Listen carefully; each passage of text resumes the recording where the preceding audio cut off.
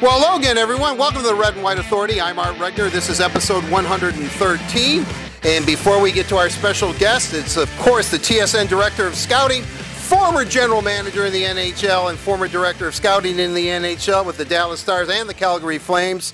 I kind of reversed that. But anyway, Craig Button's going to join us in a second. But let me first tell you about Labatt Blue. That is our sponsor of the Red and White Authority. You know, at this time of year, you know, the hockey playoffs are definitely over. Congratulations to St. Louis Blues. But as you're relaxing on the deck or you're binging on a television show that you couldn't watch during the busy hockey season, what better way to cap off the day than a nice icy cold Labatt Blue? It is the official Canadian beer of the Detroit Red Wings, and we always ask that you drink Labatt Blue premium beer responsibly. And with that said, let's bring in Craig Button, no stranger to the program. It's always great to have him on. Very busy, obviously, this time of year with the draft coming up on Friday and Saturday in Vancouver. Craig, thanks for joining us. Really appreciate your time.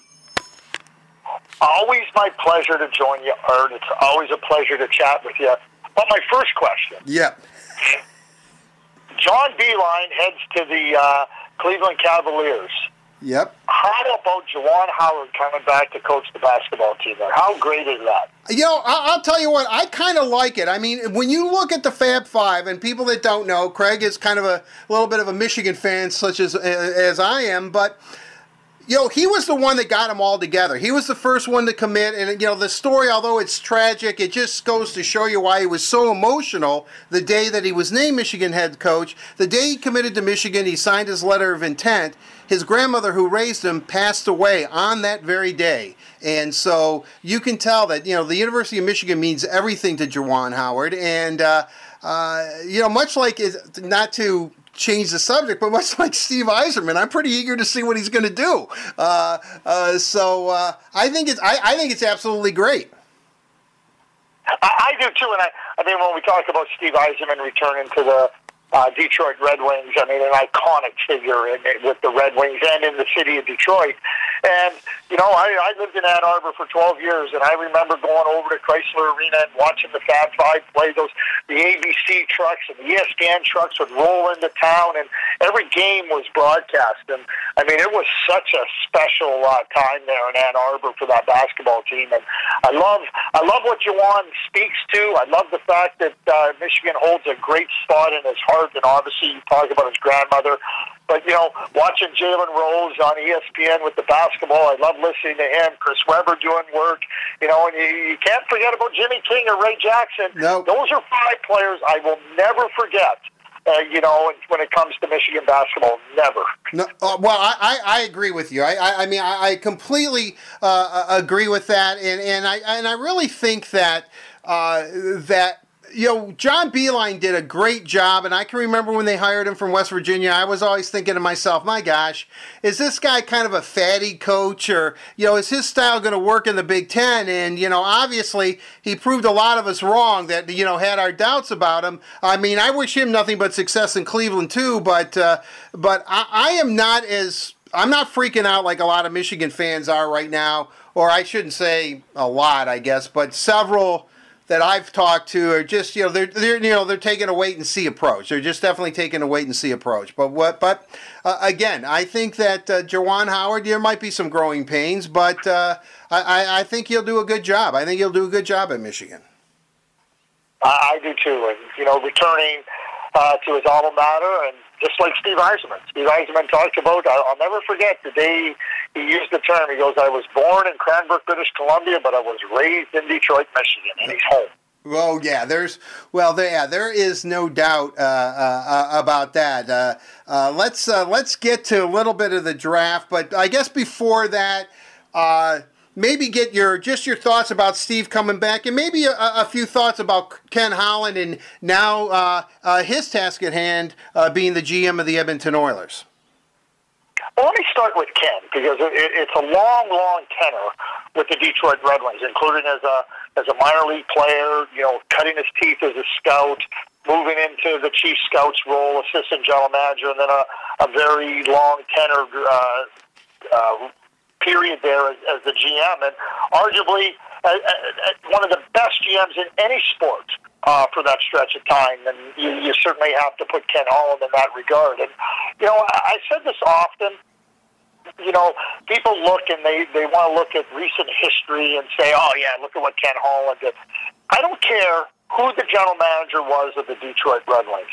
It was inevitable that there was going to be a dip in their play, a dip in their performance, right, because of the challenges, the parity in the league, and what you're trying to do to be competitive as your team. And it doesn't matter who the GM was. That was going to happen. And certainly, I think when people make that allegation against Ken, I think it's short-sighted. Doesn't recognize what a terrific manager he is, not was, is.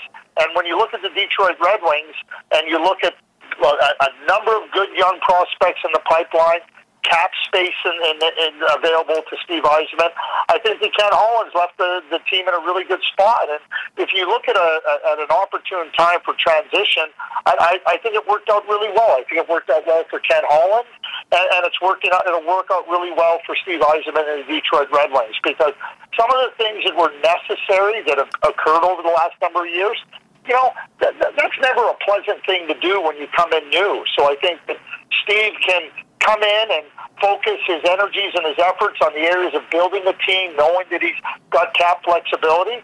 And when you look at Steve Yzerman and what he did in Tampa Bay and some of a lot of successes there, but also some of the steps that they had to go through to find their way to consistent success.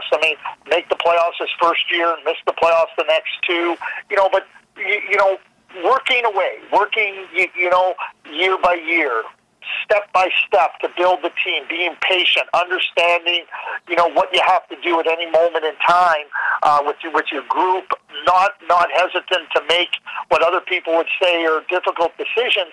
And the reason I say that, Art, is because when you're a manager and and you're smart and you got the courage of your convictions, other people might say they're difficult decisions. Steve Yzerman looks at it and goes, "This is the thing that has to happen. This is what I have to do to help this team be successful." So it's doing the necessary things with the confidence and the courage to say, "This is what we have to do at any moment in time." And I think that there's no question that in my mind that Steve Yzerman will come in and really help the Detroit Red Wings turn their present day into what people in Detroit have expected. Perennial contenders, and I think Steve will do that absolutely. Is it going to happen overnight? No, because it can't happen overnight. But I think that his resume, his expertise, his experience, and where Ken Holland left the Detroit Red Wings bodes very, very well for the Detroit Red Wings' future. Well, yeah, I'll say something, and I'll add on, and then I know fans will get into the draft here in a second, but. Scotty Bowman has said it many, many times that Steve Yzerman had to change his game. You're talking about a guy who, 165-point seasons, perennial, just an offensive dynamo. But in order to win, he will do whatever it takes in order to get that Stanley Cup as a player and now as the GM of the Red Wings. His work ethic is literally. I find it amazing. I can't believe he's as focused as he is, but I think you hit it right on the head. He is just going to come in here and, come hell or high water, as that old expression is. The Red Wings are in good shape, and you're right. They thank Ken Holland for the way he has set it up, and now Steve takes the ball, so to speak, and runs with it. So I'm eager to see how it all plays out. I really am, and I know that. It was interesting at his press conference when Steve was introduced as the executive vice president and general manager of the Red Wings. He said that Tampa was eliminated on a Tuesday night by Columbus.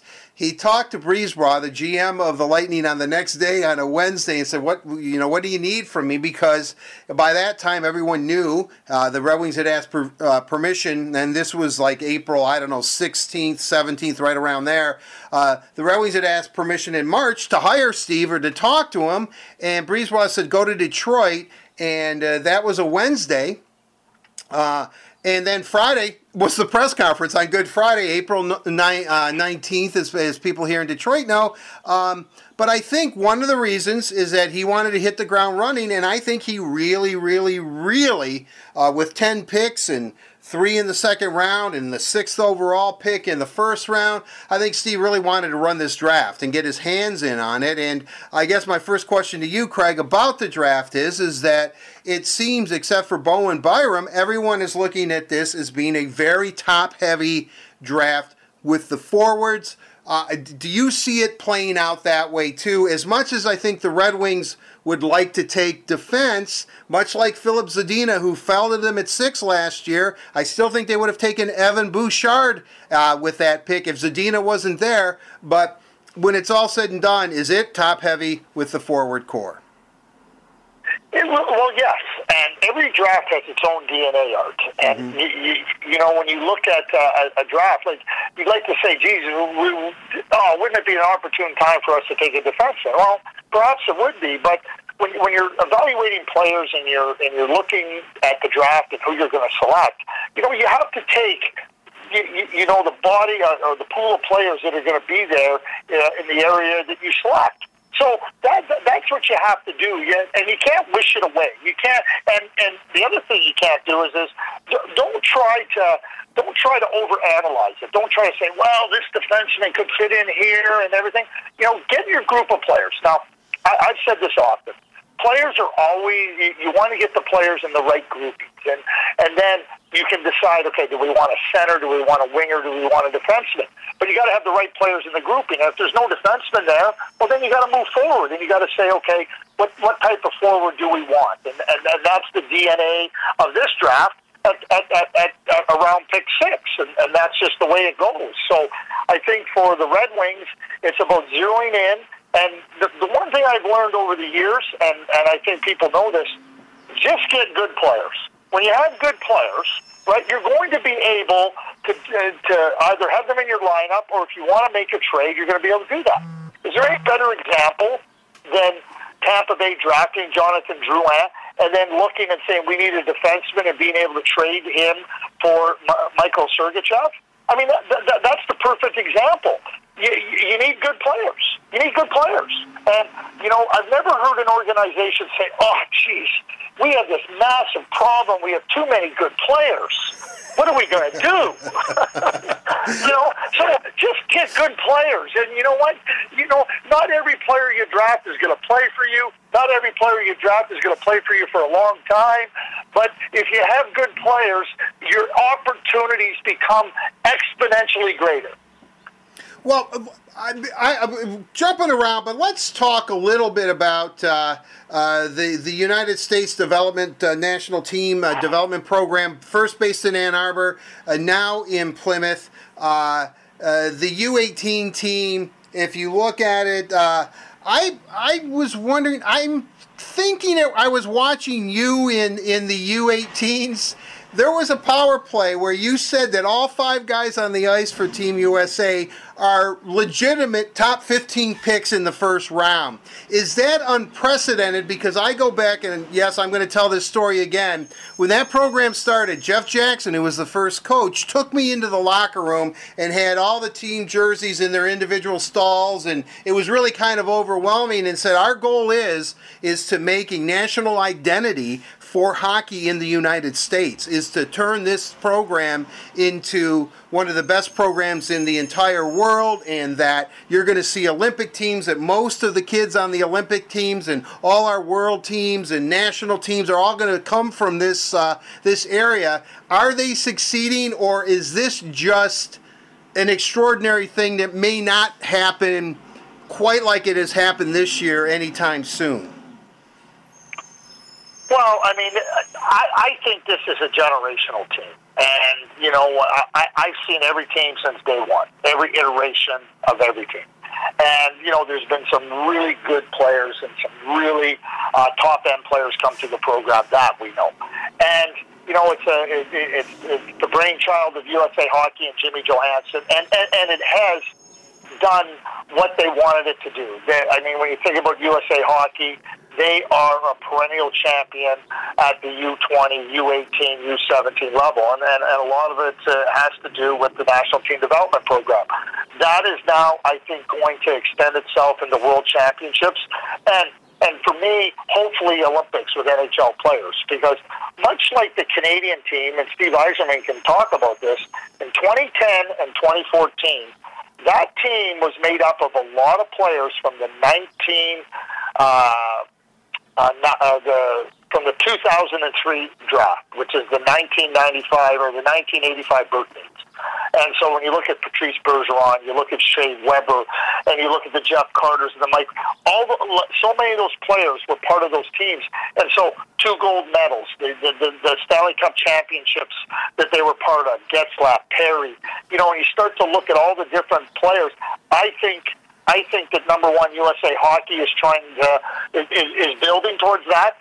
But I believe this 2001 group, the current crop at the National Team Development Program, the U18 program, has the opportunity to be like the 1985 Canadian group, with players that will form Olympic teams and national teams for a long, long time. And I'm not talking about 2 players. I'm talking about 6 and 7 players.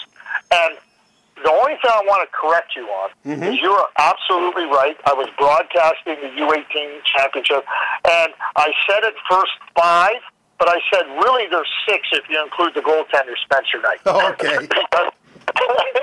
Because it was Hughes and Caulfield and Turcotte and York and Zegras. So, I mean, that's who was on the ice. I remember it very clearly, and I said, yep. And then I said 5, and I said, but there is 6. The Spencer Knight's on the ice as well, but he was at the other end.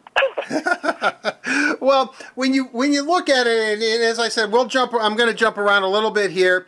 For the last couple of years, I remember you said, listen, I know the expectations are so high now. When you have a Connor McDavid drafted number 1 overall, then followed by an Austin Matthews, you're never going to see that. That is so rare to happen. And now we look at Capo Caco and Jack Hughes, and people are saying, well, Hughes could be a generational talent. If I may ask you this, Craig, is that because the way training is, the way that these kids approach this sport, where, I mean, they're still kids, obviously, but they're so serious. You know, they watch their diet, they work out, they have a regiment that, are we going to see more generational players just because of the way the training method, the whole nutrition thing, everything, the way things have evolved, or will there be maybe a gap of several years? And I guess I'm asking you to see into the future where,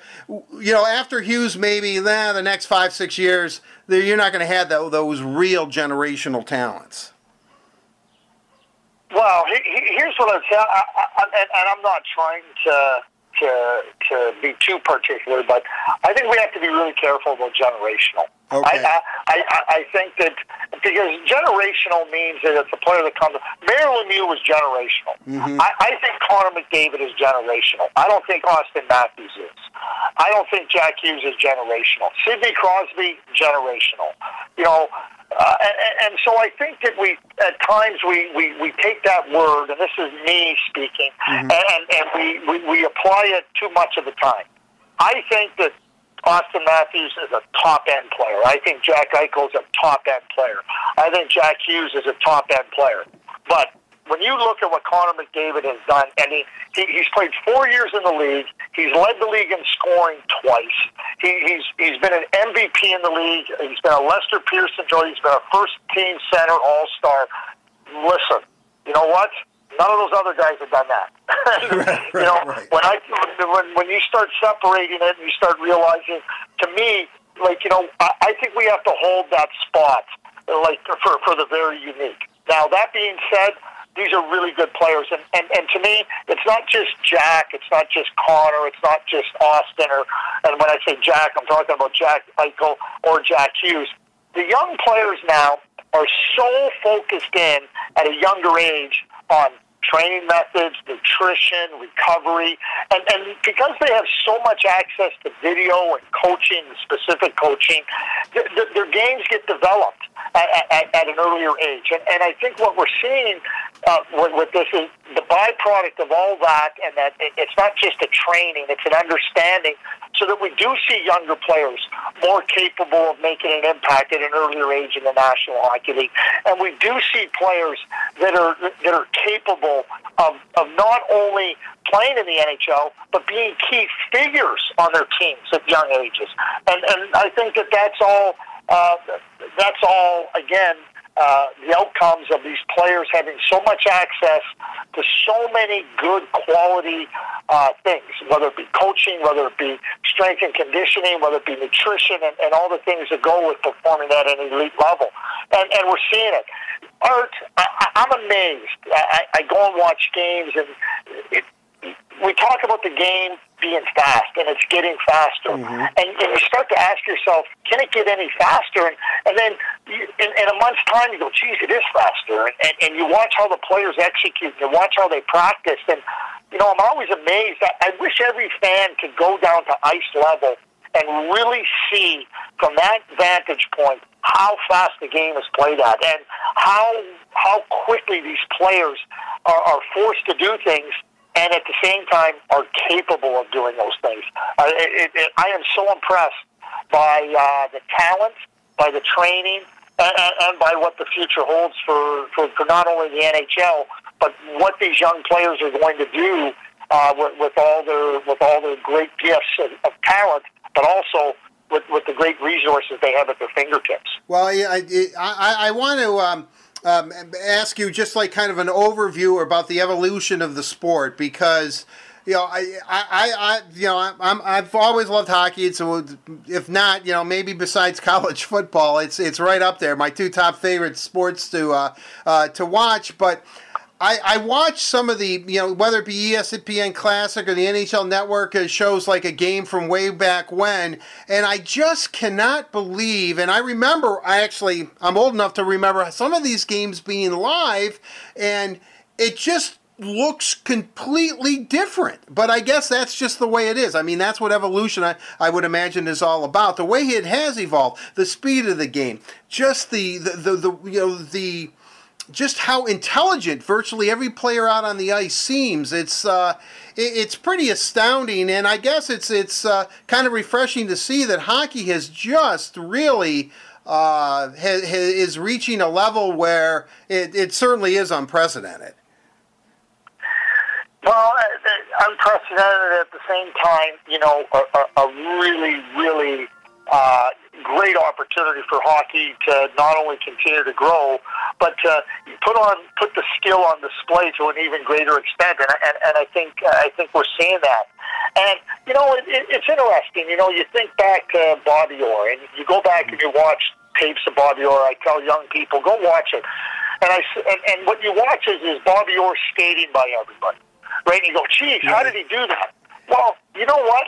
He was a generational talent. I mean, but you watch Connor McDavid and you go, he's skating by everybody. So that's the evolution of the game.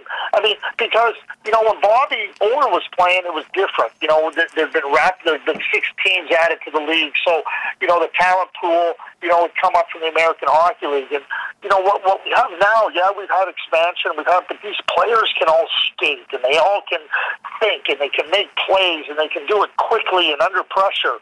And I think when you watch a Connor McDavid and you watch a Jack Hughes, I mean, what amazes me and what impresses me as much as anything is not just their talents in terms of skating or making plays. It's how quickly they process the game at that speed. I mean, it is so impressive to see what they can do so quickly in terms of whether it be skating by somebody or stopping and making a play with their hands and the vision they have. And those are 2 elite players. There's so many other players that have those qualities. Right, yeah, you're so right. I mean, they definitely, I always remember talking about Wayne Gretzky, and everyone said, well, he parks himself in his office, and he's like a chess player. He's 4 moves ahead of everybody else. He knows exactly what's going to happen because basically he's orchestrating it all. But it is just amazing to watch, and I did touch upon this, is just how instinctual or the intelligence that virtually every player seems to have. And when you talk to them after games now, they can really break it down. And I'm not trying to disparage any other generations or anything. Heck, I would be disparaging my generation. But they just seem to be more in tune, more in focus. But I guess not to be too redundant here, it's because of the way everything that they have at their disposal, all these tools, and my gosh, they really take advantage of it. Well, they do. That's not. That's an important part of it. But also, too, and I think we would be remiss in not giving coaches that are coaching these players at younger ages. They're not putting them into boxes. They're allowing the players to be creative. They're allowing the players to not only be really good and to exhibit their skills, and they're developing the skills, but they're developing their creative minds, and they're developing their imagination, so that they're not saying this is what you are. They're saying, hey, expand your game. Try this. It doesn't mean that you're always going to excel at the same level in this area that you would in this area, but expand it. Add more repertoire to your game. And I think that that's what we see more and more of, Art, is players that can do more in the game. And the game used to be played in straight lines and in a predictable manner. And if you were a quicker skater, you got up the ice faster. If you could shoot the puck harder, you could get it past the goaltender better. Now you see players like, you think about defensemen. Defensemen can't just stand at the blue line in the offensive zone. They have to become part of the attack. But how do they become part of the attack? How do they understand? They have to be encouraged, and they have to be encouraged at a young age, and they have to be encouraged as they go through. You go through the national team development program, and you got John Wroblewski and Seth Appert. They encourage that. They want those players to make plays. They want their defense in the attack, and they understand that you need everybody to create offense. So if you don't have that, you're gonna have a challenge. Yeah, no, certainly, you're absolutely right. I want to talk, even though I know that they won't be there with the Red Wings, but looking at Jack Hughes and Kaapo Kakko, it's been neck and neck lately, 1-2, and Kaapo was just so impressive, at least beginning in the World Championships and what he was able to do. But I'm kind of curious. I know we're a few days away now. We're doing this on Monday, the 17th of June. You still expect Jack Hughes to go first to the Devils? I do, and I'm not going to try to pretend like I have any inside information or insight to that. I mean, my own evaluations, and hey, Kaapo Kakko's a good player, and Kaapo Kakko, took his game over the course of the season and improved it and got better and better and better and better and better and better, and that made a conversation about, is he neck and neck with Jack? Is he better than Jack? Whatever way you want to put it, I mean that's a credit to Kaapo Kakko. But I'm very clear on you have to keep an open mind, and you have to keep your eyes open and continue to evaluate. Jack Hughes, to me, is a superior player. Now, people ask me, well, how close is it? Well, I mean, obviously it's close, but Jack, to me, is a better skater, has better hands, has his mind speed, the processing speed, and his imagination and creativity, just, to me, allows him to impact the game in more ways. His coach talks about him playing with controlled chaos. I don't think that Jack is chaotic. I think Jack is controlled, and where the chaos comes in is for opponents. Because Jack is so adept at being able to react and respond to what is facing him at any particular moment in time. And then he knows how to take advantage of it. He doesn't predetermine what his next move is going to be. So the chaos comes because other teams are looking for reads and what's he going to do. Well, if he doesn't know what he's going to do, how can you know what he's going to do? And I think that that's what sets Jack apart. And Kaapo right now has an advantage because he's physically more mature. But once it's all said and done at 20 or 21, I'm not worried about Jack. And all I know is this: is I've watched Jack excel everywhere he's been. I've seen Capo excel at where he's been. But I still think that Jack has skill, is superior to Capo's, and is a better player. How can... Craig, like you said, you've been doing this for a long time, and and I've been doing this for a long time.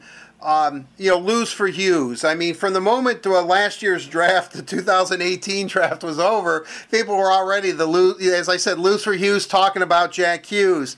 And I think we have a tendency to forget that we're talking about 17, 18-year-old kids. Him being able to handle that, playing for the United States and their national development program, I mean, that has to account for something that really, there seemed to be, the weight of at least the U.S. on his shoulders, if not the entire hockey world, yet he's come out of it relatively unscathed and still was able to produce. Well, I don't think you have to look any further than his parents, Jim and Ellen. It's a wonderful family. The boys, Quinn and Jack and Luke, are all terrific players. They all are in their own right. But they're better people than they are players. And I think anybody that's been around them will tell you that. I think it's a reflection on how they were raised and the families and the family unit that they have. And you know what? Work hard for your goals, but at the same time, understand for you to achieve, there's a lot of other people that you're going to need to help you achieve, and you're going to be important to their success. They're going to be important to your success. And I think that those players embody that in their work. And I think that, the pressure, and I say this about players and great players and top-end players, the pressure they place on themselves, in my view, pales in comparison, or the pressure applied from outside pales in comparison to the pressure that those elite top players put on themselves to be the very best they can be night in, night out. And that's the fire that burns inside of them. That's the competitive spirit that drives them to great heights. And so, we look at it and say, okay, he's wearing the stars and stripes on his shoulder. He's carrying the USA hockey banner for the future. Jack is wired to be the best he can be. Every single shift, every time those blades hit the ice, that's how he's wired.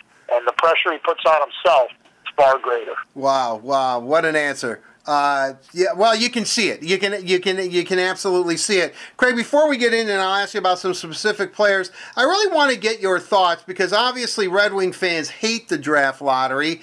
They've only been in it 3 years, and they've fallen down twice, and one went down one spot. And they look. Chicago moves up 9 spots. The Rangers move up 4. I understand why there is a lottery. Would you like to see it modified? Do you think the league might modify it, or do you think they're pretty happy with the way it turns out? I think they're pretty happy with the way it turns out, because the way they've weighted it is that number one, everybody now has an opportunity to move up. It used to be you could only move up 4 spots. So a lot of you go back to different drafts. There's teams that have moved up but didn't move into the number 1 spot. So you have to look at it now in terms of, and I think this is a really important element to the league. You do not ever want to reward losing. You never, ever want your teams purposely losing. That's bad for business. That's like a grocery store saying, we're going to put rotten fruit and spoiled meat on our shelves. And in the hope that, we can drive away customers, and maybe that'll give us a better opportunity to be successful. And I feel the same way about sports. Sports isn't about being bad. And I think when you start to try to lose, or you talk about tanking, I think it's a bad thing for sports if that becomes part of your narrative. Then you don't want to have that. And Ken Holland, one of the things he made with the draft, too, with the draft lottery that I think is significant, is that, a number of years back, he suggested that, the teams in the conference finals shouldn't be allowed, that they should be picking at the end of the draft in the Stanley Cup champion and finalists. And now you see that. that the conference finalists are picking 28 and 29, and the Stanley Cup finalists, the Stanley Cup champion, are picking 30 and 31.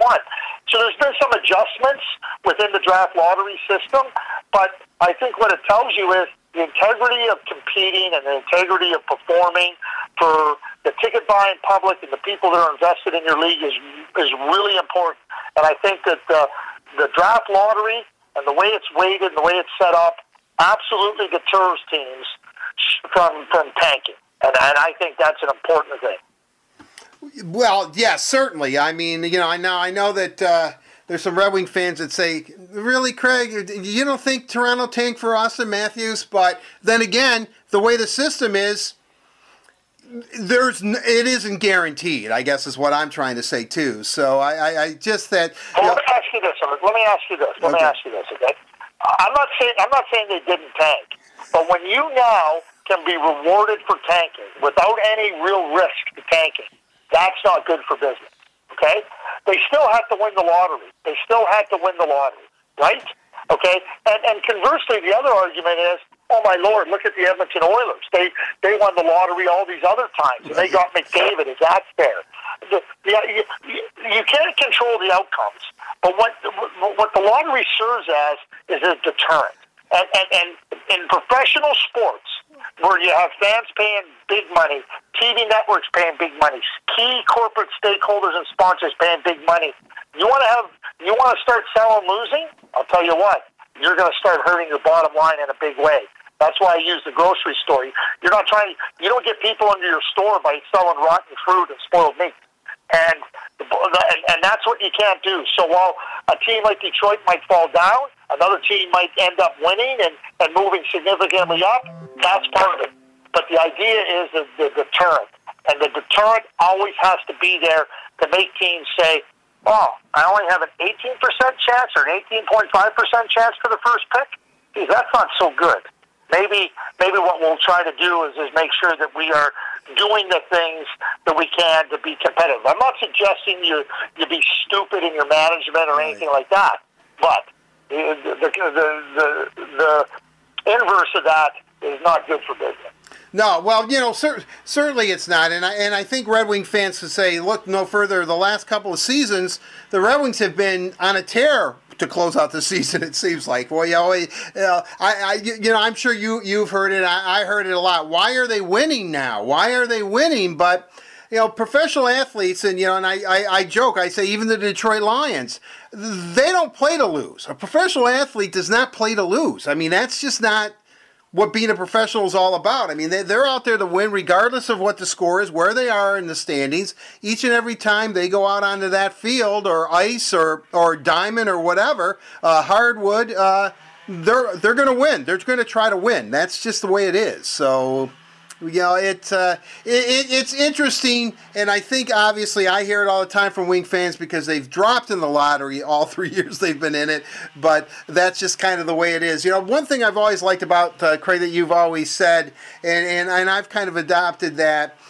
regardless of where you're picking, if there's a player available at that pick that you really, really like, regardless of where he's rated, all that, throw that out the window. If there's a player that you really like, you just take him. You just take him, despite what you need. If this is the guy you want, you better do it because he might not be there. When you look at this draft, and I know you don't like this question because I've asked you every year you've been on, but is this a real deep draft, or do you think that people are going to have to do their homework and really look for not only diamonds in the rough, but players that that will eventually make their way to the NHL?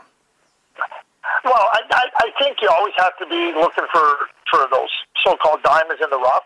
But I think this draft has into the second round has players with real capability to be what I like to call top 5, 6 point producing forwards, top 4 defensemen, and there's all different types of top 4 defensemen.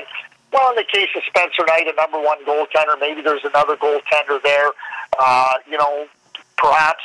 But I do think that goes into the second round. And, I think that, when you start to look at the depth of the draft and you start to look at where you can get those types of players, because to me, when I look at, top 5, 6 point-producing forwards on a team, and I look at top 4 defensemen, I mean, if you want to be successful in the National Hockey League, you need players that fit into those different areas of your team. So when I see a draft that offers that, and you have to go and look and find those players, then I think the opportunity definitely exists in this year's draft. Well, that's good to hear, because I know that when Steve Yzerman addressed the media last week about the draft, he said, listen, there's 5 or 6 guys we know that with the 6th pick are going to be there, and we would be ecstatic to get any one of those kids. He said, but we're just as excited for the 35th pick overall. Maybe it'll be a different kind of prospect, and we don't know who it'll be,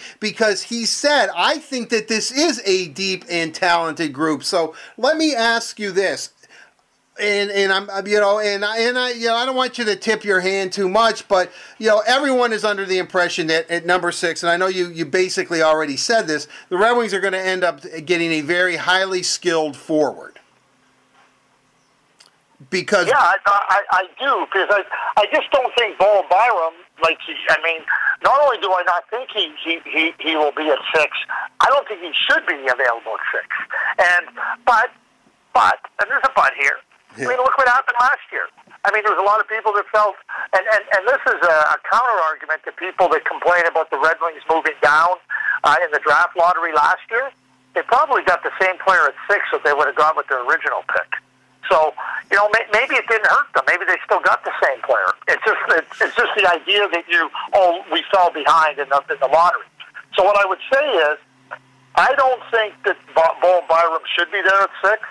But he's one of those players where if he's there, you're just like, okay, let's get this one done, right? Right. But I can't. I just can't. A player that good, I just can't see that happening. So yes. So now you're looking at a forward, and there's wingers there, and there's centermen there, and it becomes a fascinating exercise to assess each of them, because when I talk about top producing players, and that's what that group is at 6. You have a lot of different types, and you have a lot of players that offer you different styles of play, yet very, very highly effective styles of play where I feel they can be very productive. Well, it's interesting, because I had thought, and getting back real quickly about Zadina, and I might have told you this, and I know I've told fans this before, I asked several Red Wing officials last year that if they didn't win the Rasmus sweepstakes, the Rasmus Dahlin sweepstakes, and get him, who would be the player that they would take? And almost to a man, they all said Philip Zadina, every one of them. So when he came down to 6, it would be because they wanted a player that could score some goals, that didn't play a straight up and down game and had a great shot, which he still does. And obviously, he. Suffered, a few growing pains getting used to the game a little bit, but I think overall, when he was up here for his 9 games, I think the Red Wings were pretty impressed, and that I think he has a legitimate shot. He's going to be given every opportunity to make the roster this year. Well, and he should be given every opportunity, but again, we talked about Steve Yzerman, and we talked about Ken Holland previously. One of the things you have to do is be patient. You can be high on players, and I know everybody's clamoring to get them into the NHL, but if a player isn't ready, and most of them aren't, to produce. I'm not talking. There's a big difference between playing in the NHL and being able to contribute to success in the NHL. And the Red Wings have always been about, listen, we're going to get you here when we think you can help our team. Now, I know there's times when you have to put a player in the lineup because you don't have any other options. I get that. But all in all, that is the philosophy. Steve Yzerman has done exactly that with the Tampa Bay Lightning. So, nobody wants to be patient. We all want to get somewhere yesterday. But the key is to get to where you want to be prepared. Because if you come to the NHL and you're not prepared, I can tell you what ends up happening. The league will chew you up and spit you out. Right. It's an unforgiving league. So you best be ready. And a lot of times teams don't allow their players to be ready. I have no doubt in my mind that that's where Ken was at last year with Philip Zadina, as he's been with many of players in the past. and I have no doubt that Steve Eisenman will carry forth in the same manner. Well, I think you're right, too. When you look at it, the Red Wings, the way the draft is going to break down for them, 3 picks in the second round, 35th overall, 54th, and then 60th. Then their third round is 66, so they have 5 picks in the top 66, and then in the top 97 they have 6 picks. So I mean and I think a lot of people agree that it's a pretty deep draft. And I'm going to ask you to speculate here. I look at the Red Wings blue line and I see guys who have performed admirably over the years, but are all in Nicholas Cromwell, whether he comes back or not. And Steve said that that's totally up to him. He would be welcome back, but there's no timeline for him to make a decision. 4 of their 5, DeKeyser's right around 30. They're all in their mid-30s. Do you see the Red Wings going high skill forward first, and then in that second round, could they quite even possibly go for 3 defensemen, or again, is it just best player available? Well, I think they're going to be afforded lots of different opportunities, and I don't think they're going to be precluded from being able to draft a defenseman or consider a defenseman in the second round, or through those parts, where they have those 4 picks. Up to 66, there's going to be defensemen available, and the evaluation is going to be amongst a group of players. And if there's a defenseman there and they feel that, okay, this is an area that we feel that player is good, and we project him to be good, which is what you're doing when you're drafting, and you want to start putting more players on that shelf in the prospect cupboard, then that's what you do. Mm-hmm. I mean, last year they drafted Jared McIsaac in the second round, and there's a lot of talk about how they needed a defenseman through the first round. Well, they got Jared McIsaac.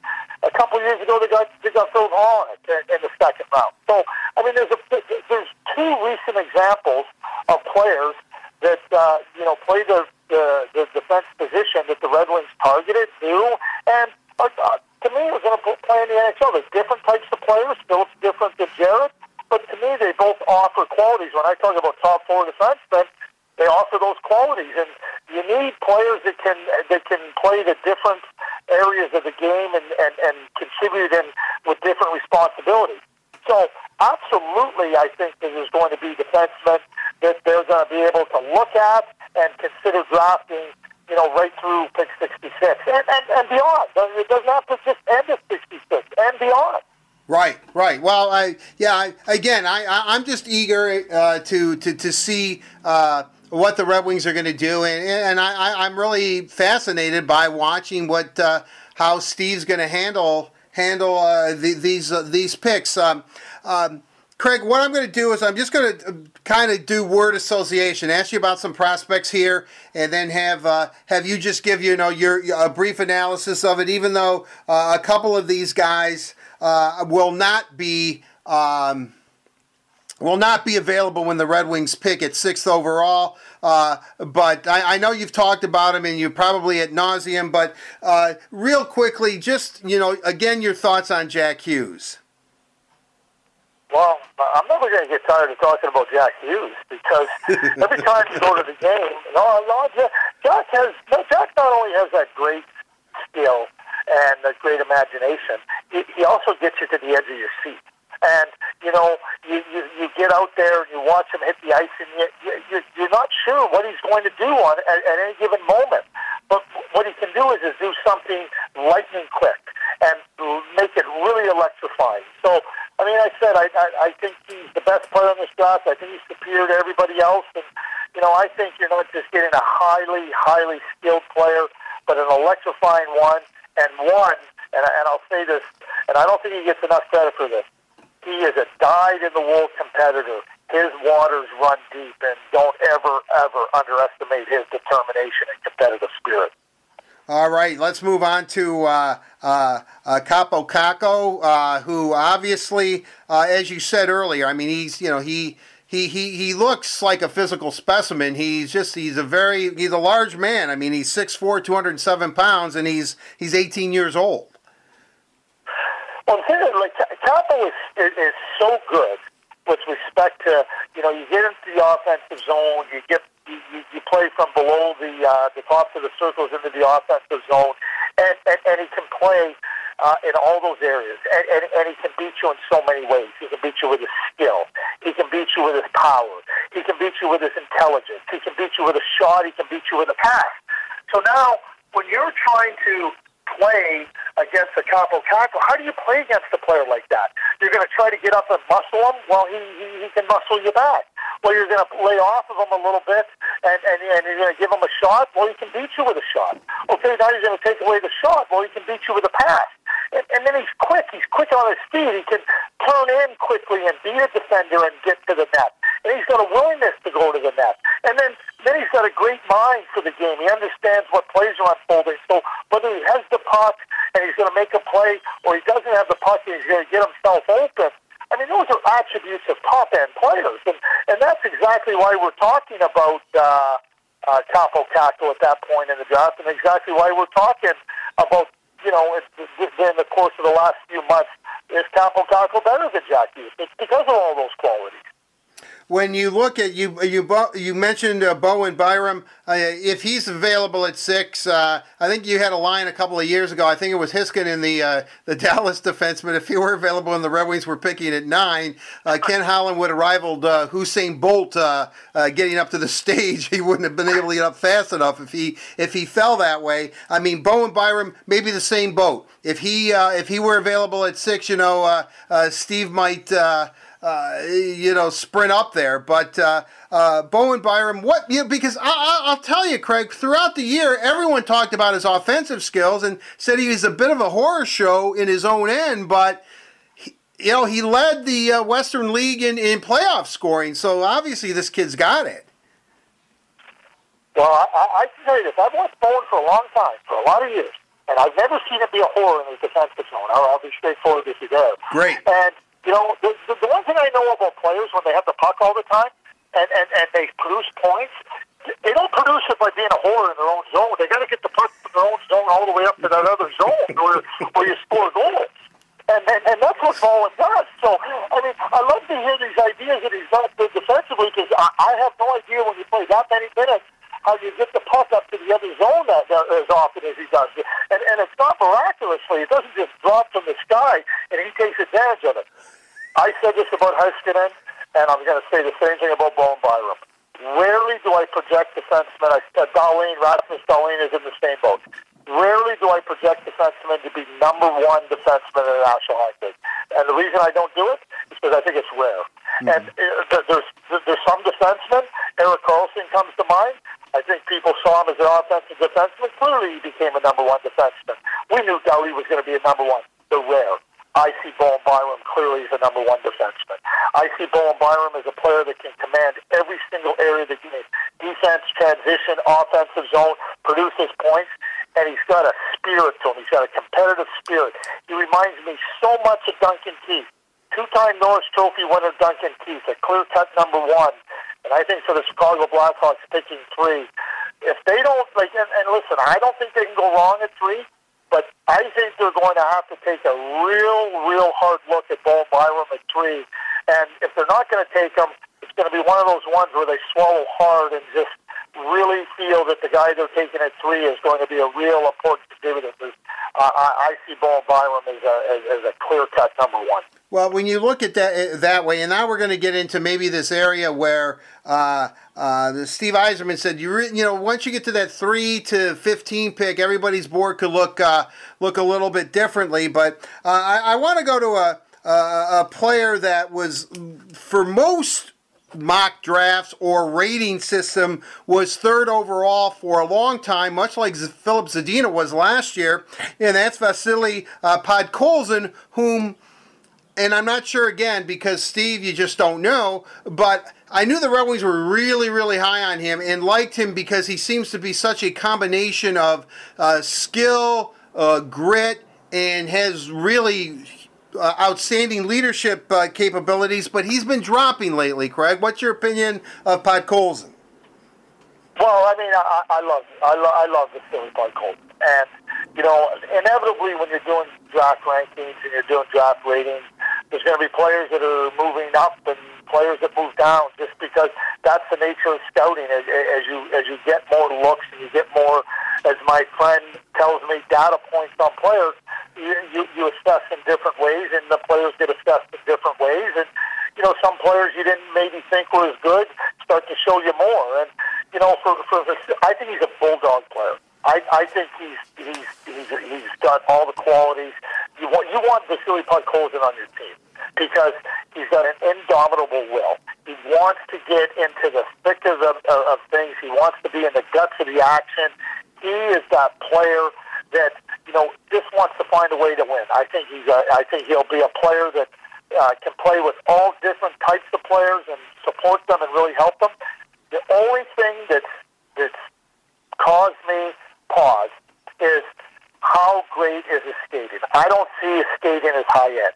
And so when we see the game becoming faster and quicker and everything, not that it hinders him, not that it will prevent him from being a really good, solid, competitive player, but I see players with more high-end abilities. So that's why, and what I've done is push players.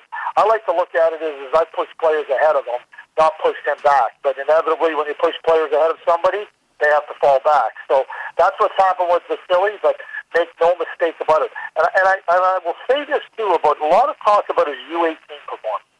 And I get it, okay? Everybody was there, and they see what they did. I don't think the big rink works for Vasily Podkolzin. I think that he's tailor-made for the North American rink. The bigger rink, it's easier to keep a player like that outside of the action. It takes longer to get to the net. So when you trap them outside the dots, and it takes longer to get to the net. When you're closer in on the North American rink from below the goal line and you drive to the net, I think it works perfectly for Vasily's game. So I think people have to be really careful about evaluating the under-18 experience on the big rink. Different game in North America. That's actually an excellent point again there, Craig.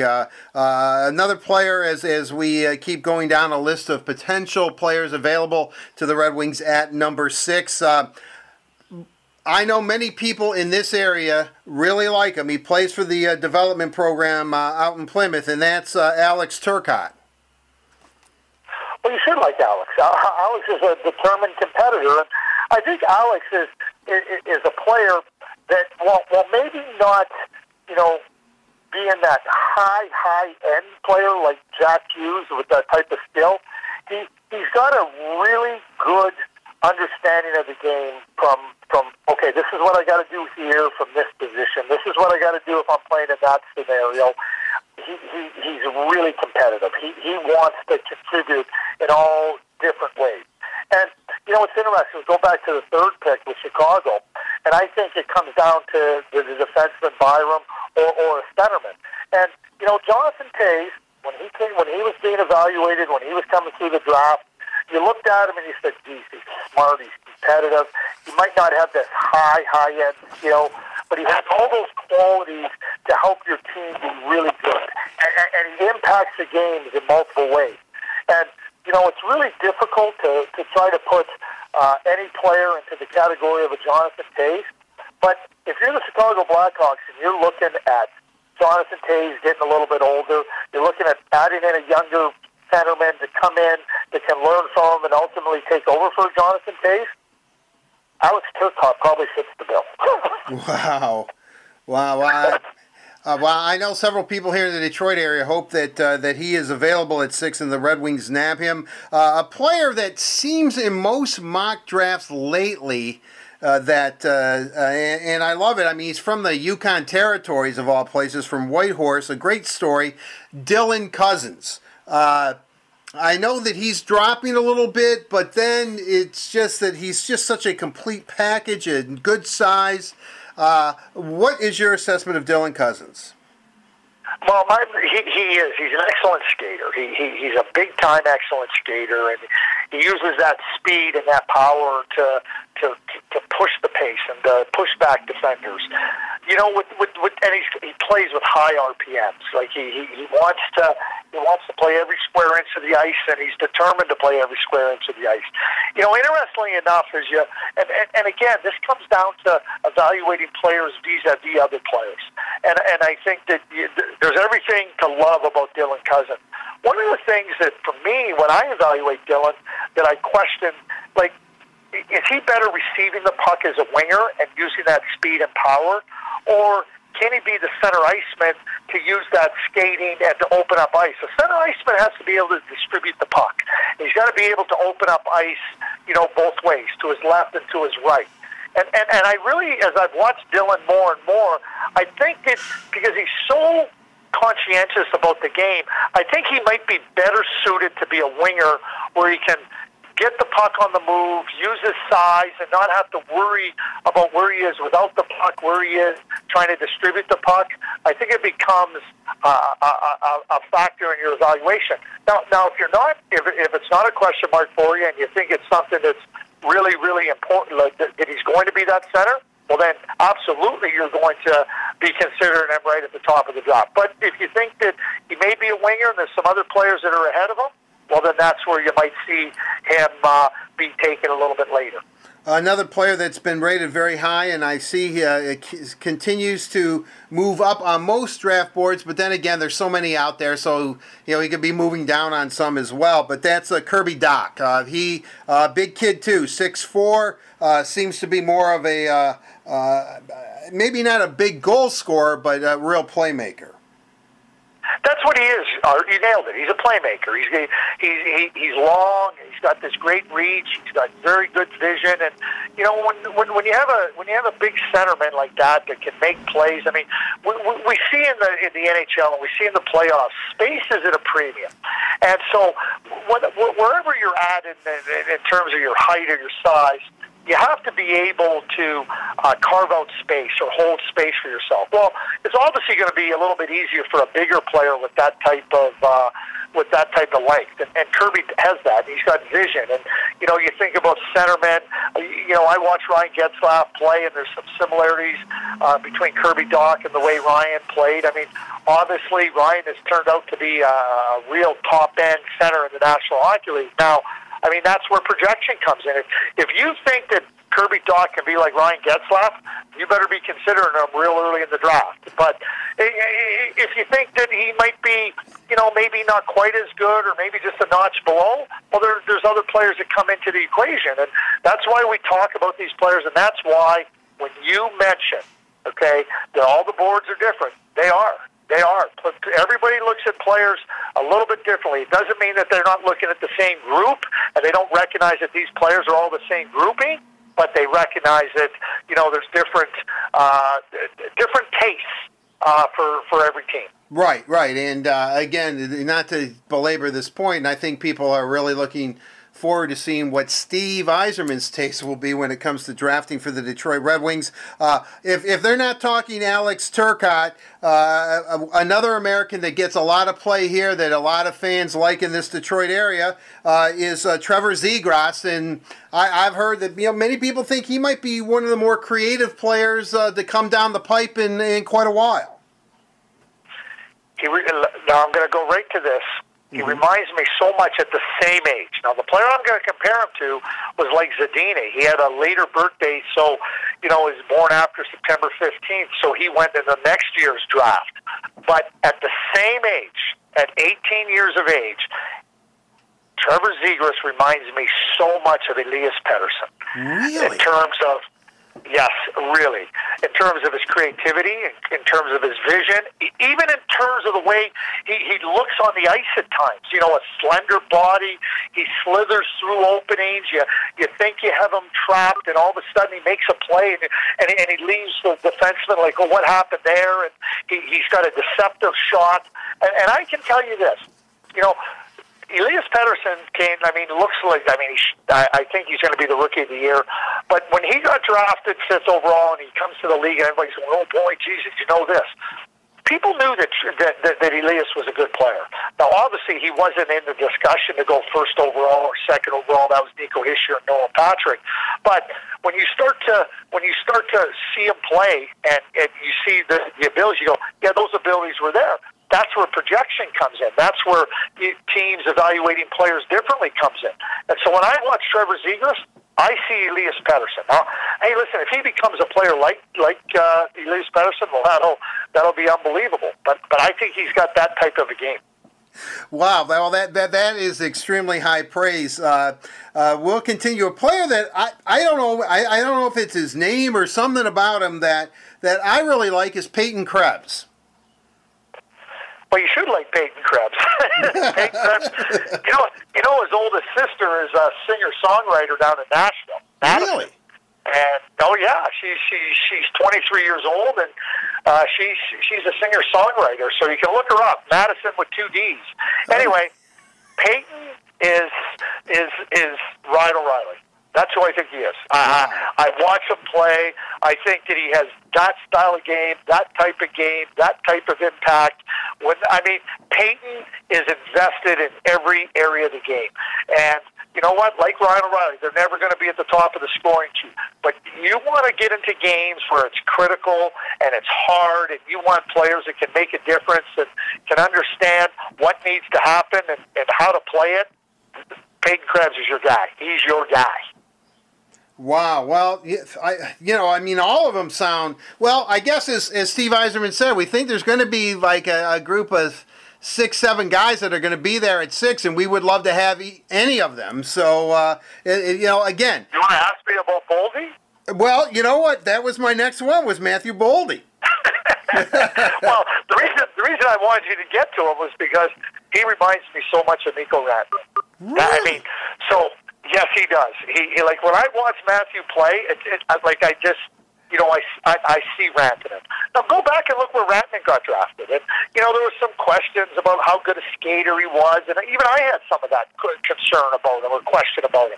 But when I watch Matthew, and I'm going to give you a little bit of background here, and I think this is really important for Trevor Zegras and for Matthew Boldy, is that in 2017 when the 2001s came into the National Team Development Program, they won the U17 World Hockey Challenge, and then they went, 5 of them at Christmas time went up to the U18. Spencer Knight, Cam York, Jack Hughes, Cole Caulfield, and Alex Turcotte. And that team now had to play without their 5 best players in the USHL. That team went to the league semifinals before losing to Youngstown. And the growth that Matthew Boldy and Trevor Zegras and Alex Vlasic and Drew Hellison and Cameron Rowe and John Caulfield and Patrick Moynihan, all these players, and there's others, that all in that program, you think about it, they were 16-year-old kids that had to still compete in the USHL without arguably their best 5 players. Mm-hmm. And they went to the league semifinals. I know, talking to guys in the USHL, they've never seen anything like it. And I think that the growth of those players, those 5 players going up, helped them, but those other players staying behind. It wasn't like, oh boy, we've lost our players, we're not going to be good anymore. They got opportunity and they took advantage of it. So when I watch, watching Matthew from day one until now, I just see it. I see a terrific player. So I know when I throw out names in terms of comparable types like Jonathan Toews and Duncan Keith and Elias Pettersson and Ryan O'Reilly and Mikko Rantanen and Ryan Getzlaf. You go, whoa! But honestly, I think when I talk about these players, I think that they have those types of qualities and those styles of games, and absolutely that ability to be, players that can perform at that level in the National Hockey. The next player I wanted to ask you about a forward, and then I want to ask you about a couple of defensemen too, just in case that they were to drop like Jared McIsaac did last year to the Red Wings. I don't think they'll be around at 35 or even beyond that when they have 3 picks in the second round. But the number that stands out about this young man is 72. Not that he stands 5 feet 7 1/4, but Cole Caulfield, for a team. And I watch them all the time. The Red Wings that at times look like they spent years without scoring goals. This kid's a goal scorer. 72 goals is hard not to notice. He's the best goal scorer in the draft, Art. Simple as that. And let me tell you this. nobody scores more goals per inch of height than Cole Caulfield. He's 67 inches tall, and he has 72 goals. So you put that into the, I think it works out to 1.07 goals per inch of height. That's pretty good, isn't it? That's a great statistic. I got to give it to you, Craig. I told Cole, I'm going to use your height to my advantage, and I'm going to call you per inch of height, you're the best goal scorer in the draft. And so he has a good. But I got to tell you a little quick story about Cole. At the combine, I'm talking to him, and we got chatting, and he comes over, and he's got this great smile and this great joy about him, and he says, he goes, 5'7" and a quarter. 5'7" and a quarter. And I turned to him, and I said, okay, let me ask you this. I said, 72 goals or 5'7" and a quarter. What's more significant? He goes, today, 5'7" and a quarter. So, we can talk about it. A player say it doesn't matter. He was thrilled to be 5'7" and a quarter. And, but as a goal scorer, I mean, he's done it everywhere. He's done it against college teams. He did it as a 16-year-old in the USHL. He scored 29 goals in the USHL as a 16-year-old. 29. Not bad. He tied Alexander Ovechkin's one-year record for goals scored at the U18. Alexander Ovechkin is a pretty good goal scorer. I've seen him score every manner of ways. I think he's elite. I think he plays the game with the requisite qualities to be an elite goal scorer at the National Hockey League. And I will use this line, and I'm going to talk about three of the greatest goal scorers that have ever played. They're all in the Hall of Fame. And I'll just go back and tell you what they said about him. Mike Bossy, when he was in his draft year, they said he couldn't play defense. Brett Hull, when he was in his draft year, they said he was lazy. And Luc Robitaille, in his draft year, they said he couldn't skate. There's almost 2,000 goals there. Right. There's Stanley Cups, and they're all Hall of Famers, right? So I look at players not based on their height, but based on their qualities. And when I evaluate Cole, I see an elite goal scorer. And I don't see areas of his height that are going to prevent him from being an elite goal scorer. So when we look at the draft, and I know that there's other people that look at it in a different way or in varying ways. To me, I just see an elite goal scorer, and I've seen him do it against everybody, against the best competition. And so that's what I go by, and I see him as a top-end player. Yeah, but one more forward, Craig, and then we'll get into some defensemen here, and then I'll let you go. I know you should have heard our conversation off the air between Craig and I. So we've been talking for a while here, not just officially on the podcast, here on the Red and White Authority. And I'm not saying it because his first name is Arthur, but 102 points. 51 goals. 102 points in 67 games played for Hamilton in the OHL. Arthur Kayalev, I know I'm mispronouncing his name. He's getting noticed, but he doesn't seem to be in the group that we just talked about. Well, Kaliev is how you pronounce his name, and 51 goals, 51 assists. So, he can make plays as well as he can finish them. It's amazing, and I'll share this story with you that I had with Ken Holland earlier in the season. We were talking specifically about Arthur Kaliev, and we were just chatting, and he says, "Oh yeah, I hear all he does is score goals," and we laughed. All he does is score goals. And Ken says, he goes, "All I know is at the end of the night, I look up at the scoreboard, and the team that has more goals wins the game." So what do you mean? All he does is score goals? Again, all he does is score goals. So all Luc Robitaille does is score goals. Oh, but he can't skate. All Brett Hull does is he scores goals. Oh, but he's lazy. Oh, all Mike Bossy does is he scores goals, but he can't play defense. Oh yeah, all Cole Caulfield does is he scores, but he doesn't. He's not tall. Really? We're going to keep finding reasons not to have talented players. You can find any reason you want to not draft a player. You can find anybody. There's not a player without a flaw. There will never be a player without a flaw. And I can tell you this: if you want to find the reasons not to draft a player, go ahead. Arthur Kaliev is a very good player. And you go back to last year. He had, I believe, 39 goals as a 16-year-old in the Ontario Hockey League for the championship team. It wasn't on a team that wasn't good, so he had to do it on a team where he wasn't given prime power play times and everything. he's a good player. And I really like him, and I think that somebody's going to get a really good player. I hear some different commentary about him, and I go back to my notes. I go back to, I've even watched a little bit of previous games on video with him. I don't see it. I see a top-end goal scorer. I want to move to defense now. I don't think any of these guys, because I like we've been saying now ad nauseum, that Red Wings are going to get a highly skilled, a very good player, a forward at number 6 overall, but a guy who's going to end up going to the University of Michigan from the development program. I thought he looked good in the U18s, and that is somebody again that, depending on what board you look at, they have them going really high, or some of them have them dropping into the 30s, and that is Cam York. Yeah, okay, well, I know this. If he's dropping into the 30s, you got a chance to drop you. You better run up there. Right, I agree with that. I love Cam. And you know, it's always interesting, and I think that scouts and anybody that's out there scouting can probably tell you a similar type experience. And this has happened to me, and I'll tell you what happened to me with previously. It happened to me with Timo Meier. So I've watched Timo play since he was 15, and now he was a late bird. He was 3 years to watch him. So Cam York, I've watched him for 2 years, and you know, I think it was in February. I'm watching it, and you go to games, and you're not really you're kind of looking for things, or you're trying to get affirmation on something, or get a question mark answered, whatever it may be in your scouting process.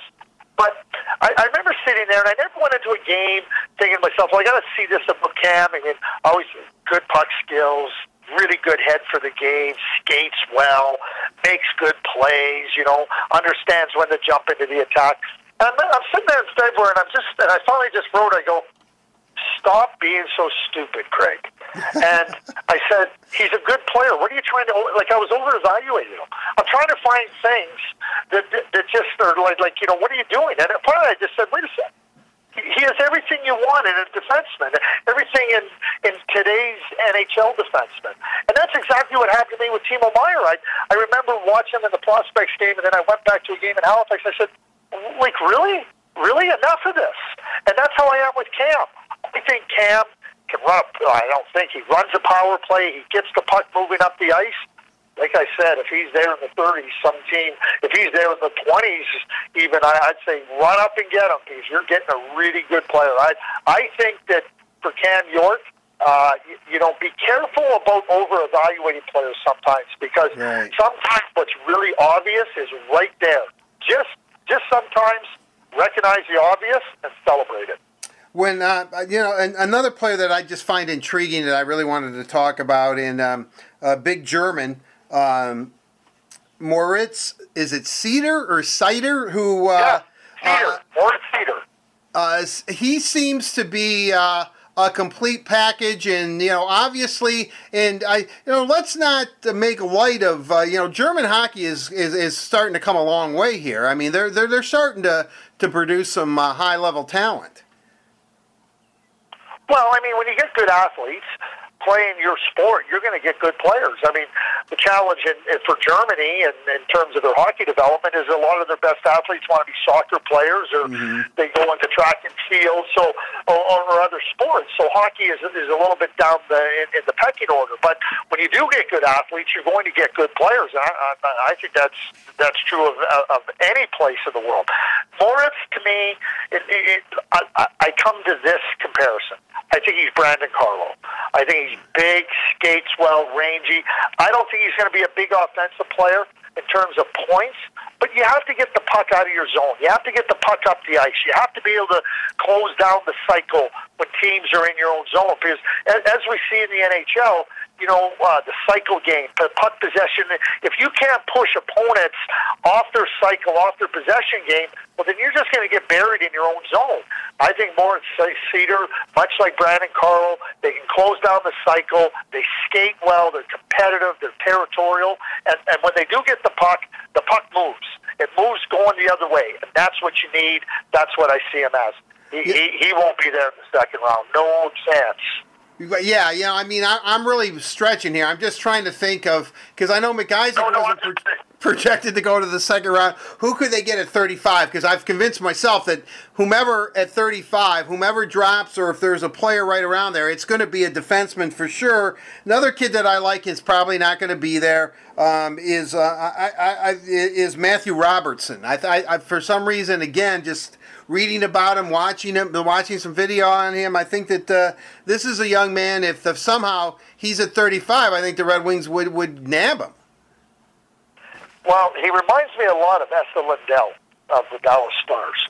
So think about how Esa plays the game. Yes. Esa plays the game, really good skater, really good defensively, really competitive, uses his size to gain advantages and to push opponents out of their advantages. And, you know, he like, I use the term territorial. I love defensemen like Matthew, like Moritz Seider, that are territorial. Like they say, you know what, space is at a premium here. They put up, you know what, do not trespass. And trespassers will be prosecuted.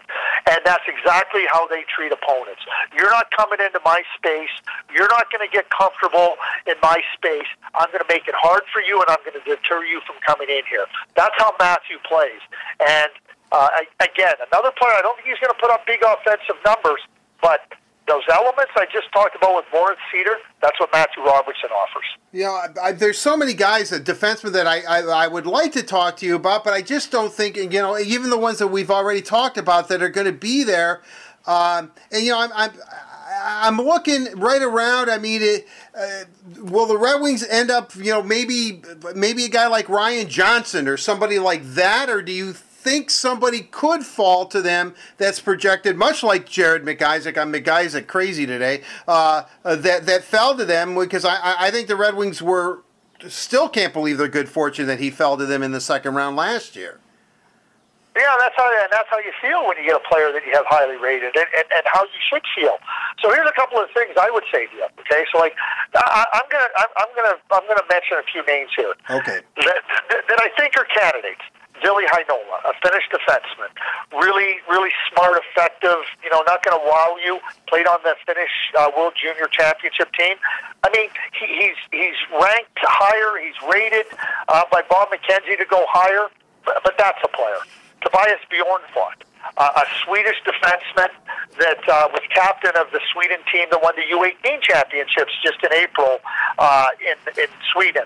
A highly competitive, great skating defenseman that closes on you defensively and can add a little bit of offense.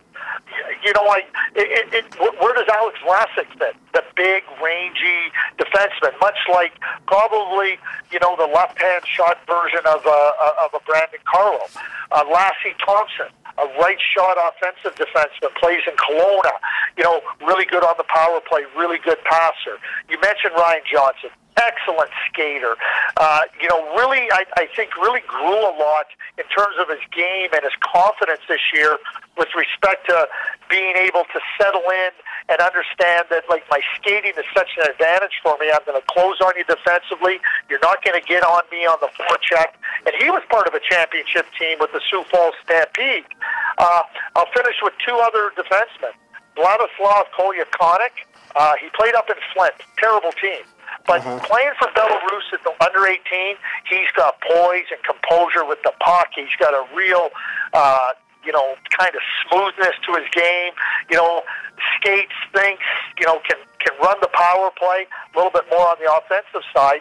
And then Caden Korzak, who plays in Kelowna as well. He's a right shot territorial defenseman that really competes hard, really is a competitor defensively, not an offensive player. So, I mean, those are just some of the defensemen that I'm reeling off.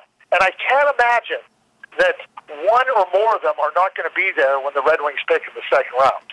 Well, you know, I'll tell you what, it's very intriguing, Craig. I mean, you know, certainly I could keep going on and on and on here, but I think we've got a really good start for Red Wing fans to look not only at the number 6 pick, but what they could end up doing in the second round. Again, I've convinced myself that they're definitely going to go defense as much as they can. But then again, you know, Steve told me last week when I asked him, "Do you draft for need or do you draft the best player available?" He goes, "We draft the best player that we need at that time." So, you know, which is typical Steve answer. The other thing too is, and I will also add this too. I mean, when you have the pick 35 in the draft, you can also use that as currency. And let's just say that they sit down and one of the defensemen we talked about, let's just say Matthew Robertson, and they go, geez, we really want. So maybe it's an opportunity for them to package something else to move up to take a Matthew Robertson.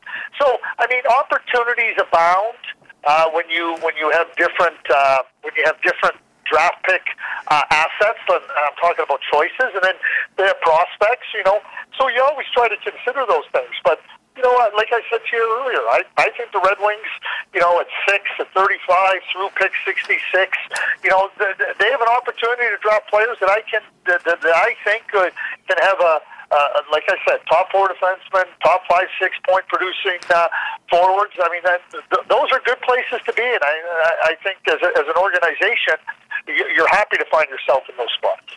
Well, Craig Budden, I can't thank you enough. I've known you a long time. I can still remember talking to you up in the press box during Michigan football games. And but I do appreciate it, Craig. It's always a pleasure. I just enjoy your company. I really do. And, the director of scouting for TSN, giving us so much time this time of year. I know how busy you are.